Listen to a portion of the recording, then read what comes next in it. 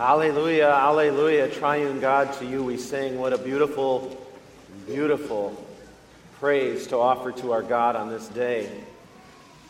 Listen to something that we learn about our God and hopefully again experience from our God this day.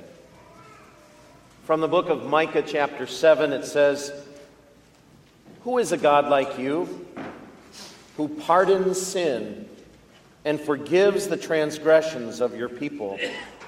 You do not stay angry forever, but delight to show mercy. You will again have compassion on us. You will tread our sins underfoot and hurl all our sins into the depths of the sea." This is the word of the Lord.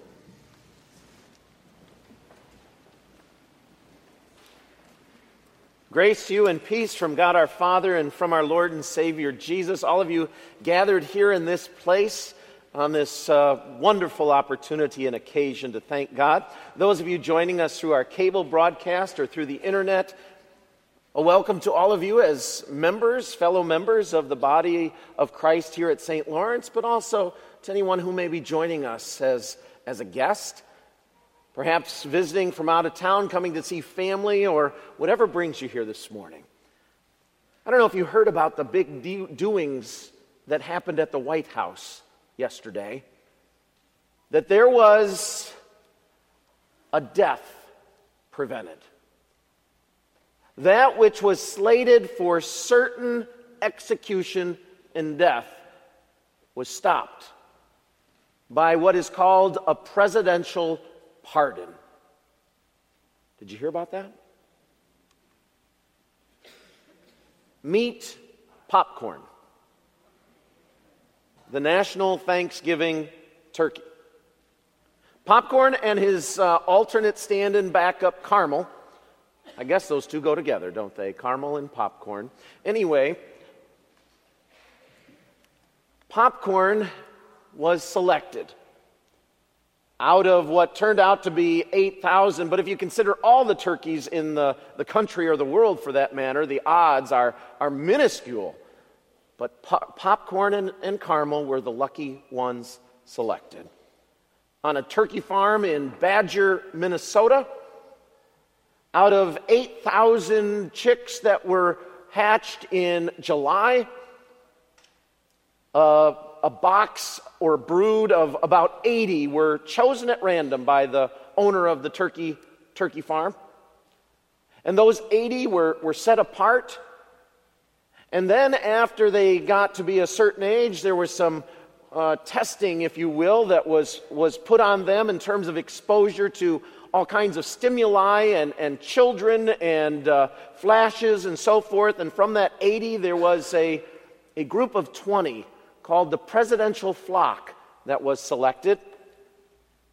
And as this select flock, they got, let's just say they got special treatment. That's their turkey coop. More like a turkey dream house, you might say. Siding, bunting, railing, garland. The owner said his wife wanted him to make sure that it was cute. And he did just that. These 20 turkeys were then raised in this place, apart from all the other turkeys. And then on the basis of size, appearance, and ultimately, again, more socialization, 2 were selected. Popcorn and Caramel. And over the last few days, they made the 1,500-mile drive from Badger to D.C. in the back of a van where they were ensconced on cedar shavings. They spent a couple nights in a 4-star hotel in D.C. where the turkey wranglers put in tarps on the floor and brought in sawdust so that the turkeys would feel right at home. And yesterday, about 1:30 in the afternoon, they made their appearance at the White House. And President Obama made his proclamation of pardon, saying about Popcorn that this bird has been granted a full reprieve from the cranberry sauce. And by the way, he did wish Popcorn and Caramel well. These two birds are now headed to Mount Vernon for the holidays, and then to a farm in Leesburg, Virginia, where they will spend the rest of their years, well, maybe more like weeks or months, in freedom, having been pardoned from the turkey table. Well, you might say, another interesting use of tax dollars. Actually, I don't know who pays for all of that. I probably don't want to know. But having said that, it does bring up the issue of the power that the President of the United States does have, not to pardon turkeys, but to pardon people, to pardon criminals. It's true. In fact, 8th graders, as you study the Constitution this year, if you haven't come to it already, you're going to find that in Article 2, Section 2, you can remember that to impress either Mr. Washer or whoever your teacher is about the Constitution. Article 2, Section 2 of the Constitution, it says this: the President shall have power to grant reprieves and pardons for offenses against the United States. It's as simple as that. There is no checks and balances on this. There is no oversight or review by the courts or by approval by Congress. The President has the power to grant pardons to criminals who have broken the federal laws of the United States. Some of the more notable pardons that have actually taken place, well, George Washington, being our first president, was the first one to use the presidential pardon, in which he pardoned about 20 people that were involved in what was called the Whiskey Rebellion of the 1790s, when some farmers and whiskey makers rebelled against the federal government for the taxes that they were levying and broke some federal laws in the meantime. But that was just the beginning of the presidential pardon. Maybe you recognize Brigham Young, the founder or leader of the Mormon Church, but apparently had run afoul of some of the federal laws out in the territory of Utah, and therefore had committed crimes, but was also pardoned. Maybe you might recall Jimmy Hoffa. President Nixon granted him a conditional pardon, where he was able to be set free from some of the charges that he was facing if he swore an oath never to be part of organized labor again. Speaking of President Nixon, he maybe is the most famous or even infamous person to receive a pardon from President Ford for his involvement in the Watergate. And finally, the last picture that I have is that of Patty Hearst, who received a pardon in the late 70s and a further pardon in 2001 for her involvement with that infamous group of the Symbionese Liberation Organization. There have been literally thousands of people who have received pardons over the years. And in many cases, it's been understood and some would even say appropriate.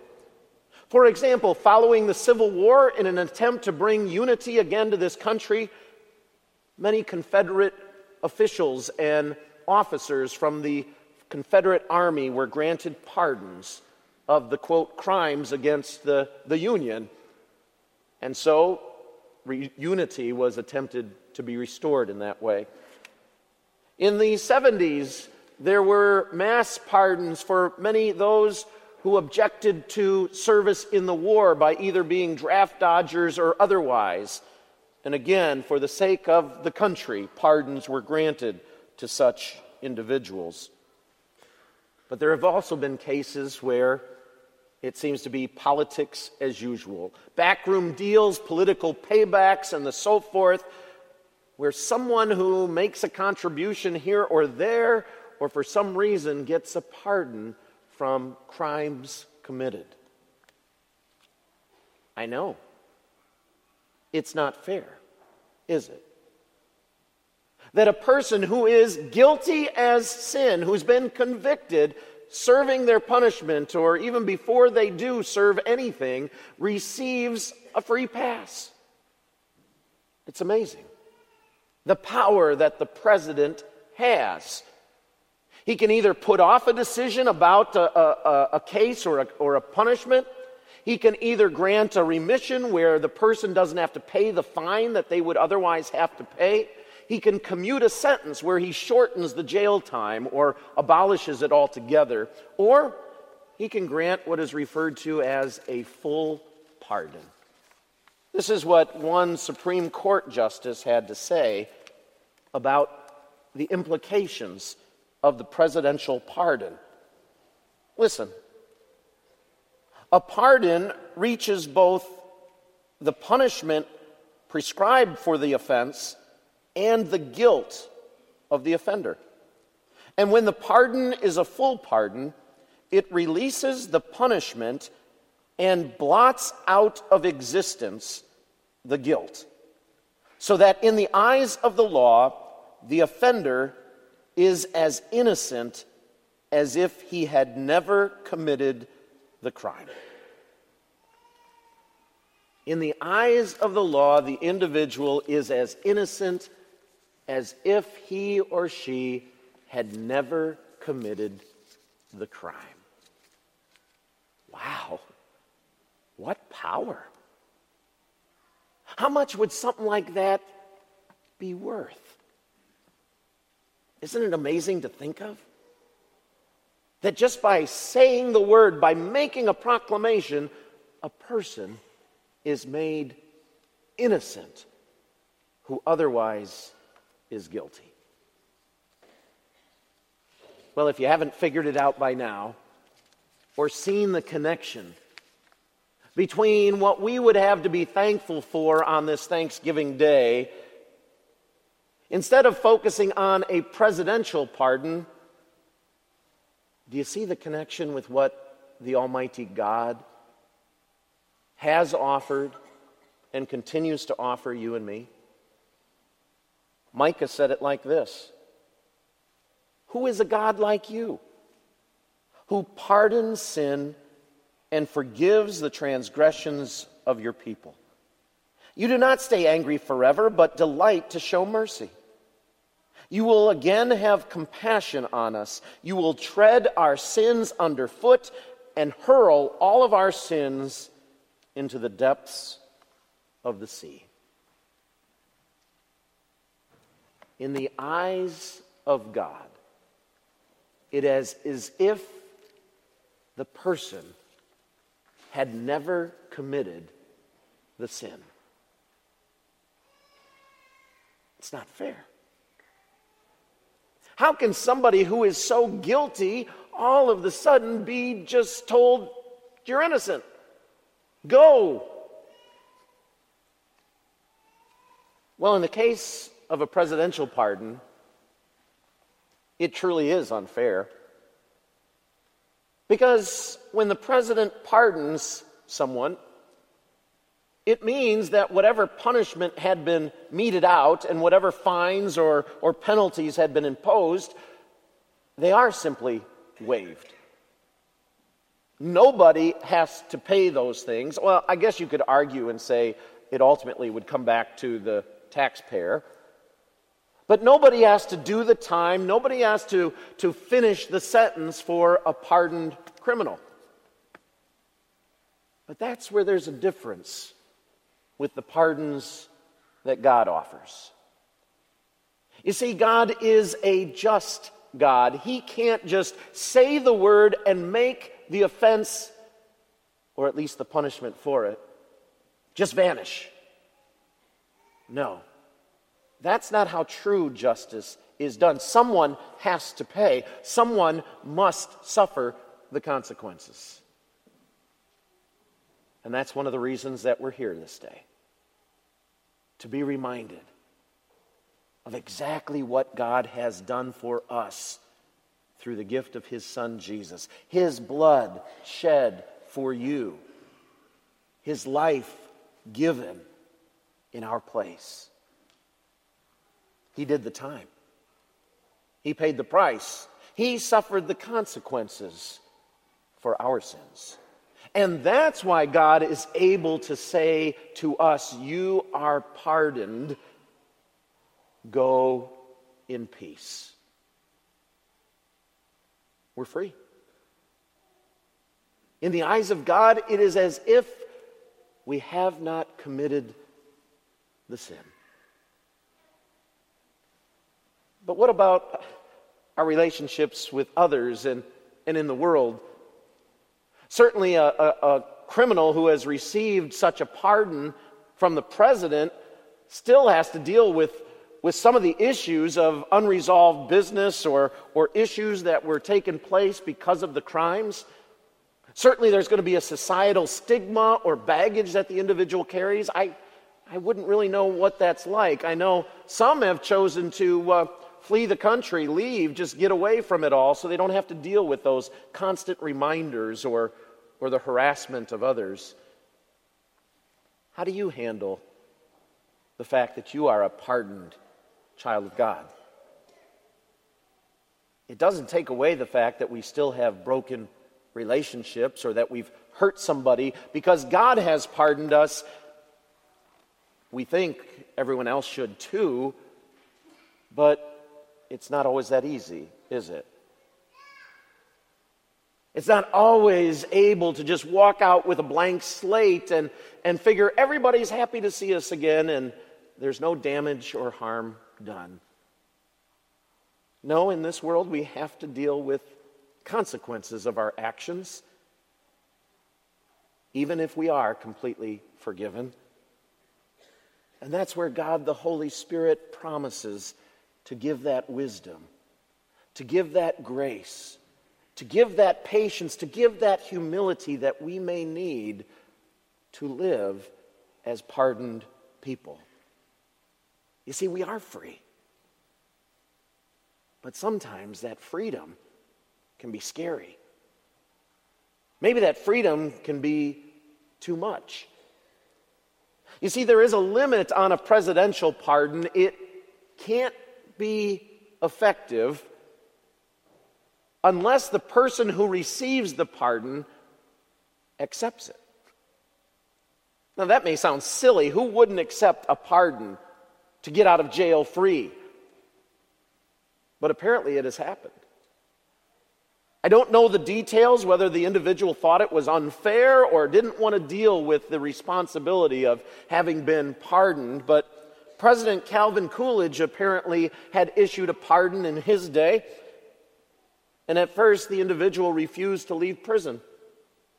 And so President Coolidge said to the warden of the prison, he said this, "Remove this individual immediately from your prison," and then, quote, "lock the doors behind him. Don't let him back in." You know, being pardoned by God may feel like that sometimes. We may have it convinced in our lives that we have to do penance before God for something that we have done or something that we've left undone. That it would be completely too unfair. Yes, God forgives us, but for what we've done in this particular case, we may feel better living in our own self-made prison of guilt. And yet on this day, we need to hear again the power of Almighty God through Jesus, who says, you are set free. You're pardoned. It's as if the sin has not been committed. Go. Live to the glory of God. Deal with the brothers and sisters around you. Deal with the consequences. I'll be with you for that. And also consider the fact that you have the opportunity to pardon those who have sinned against you. Jesus talked about that, didn't he? The man who had been forgiven literally millions and millions of dollars, and yet when he came across his buddy who owed him $50, he couldn't pardon him. How selfish we can be at times. And yet God grants us the grace to say, don't you realize what you've been forgiven? What you've been pardoned your very life? And yes, you do have the grace to pardon your brother or sister. Thanksgiving, thankful for the pardons we receive. Thankful for the pardons that we can give. In Jesus' name, amen.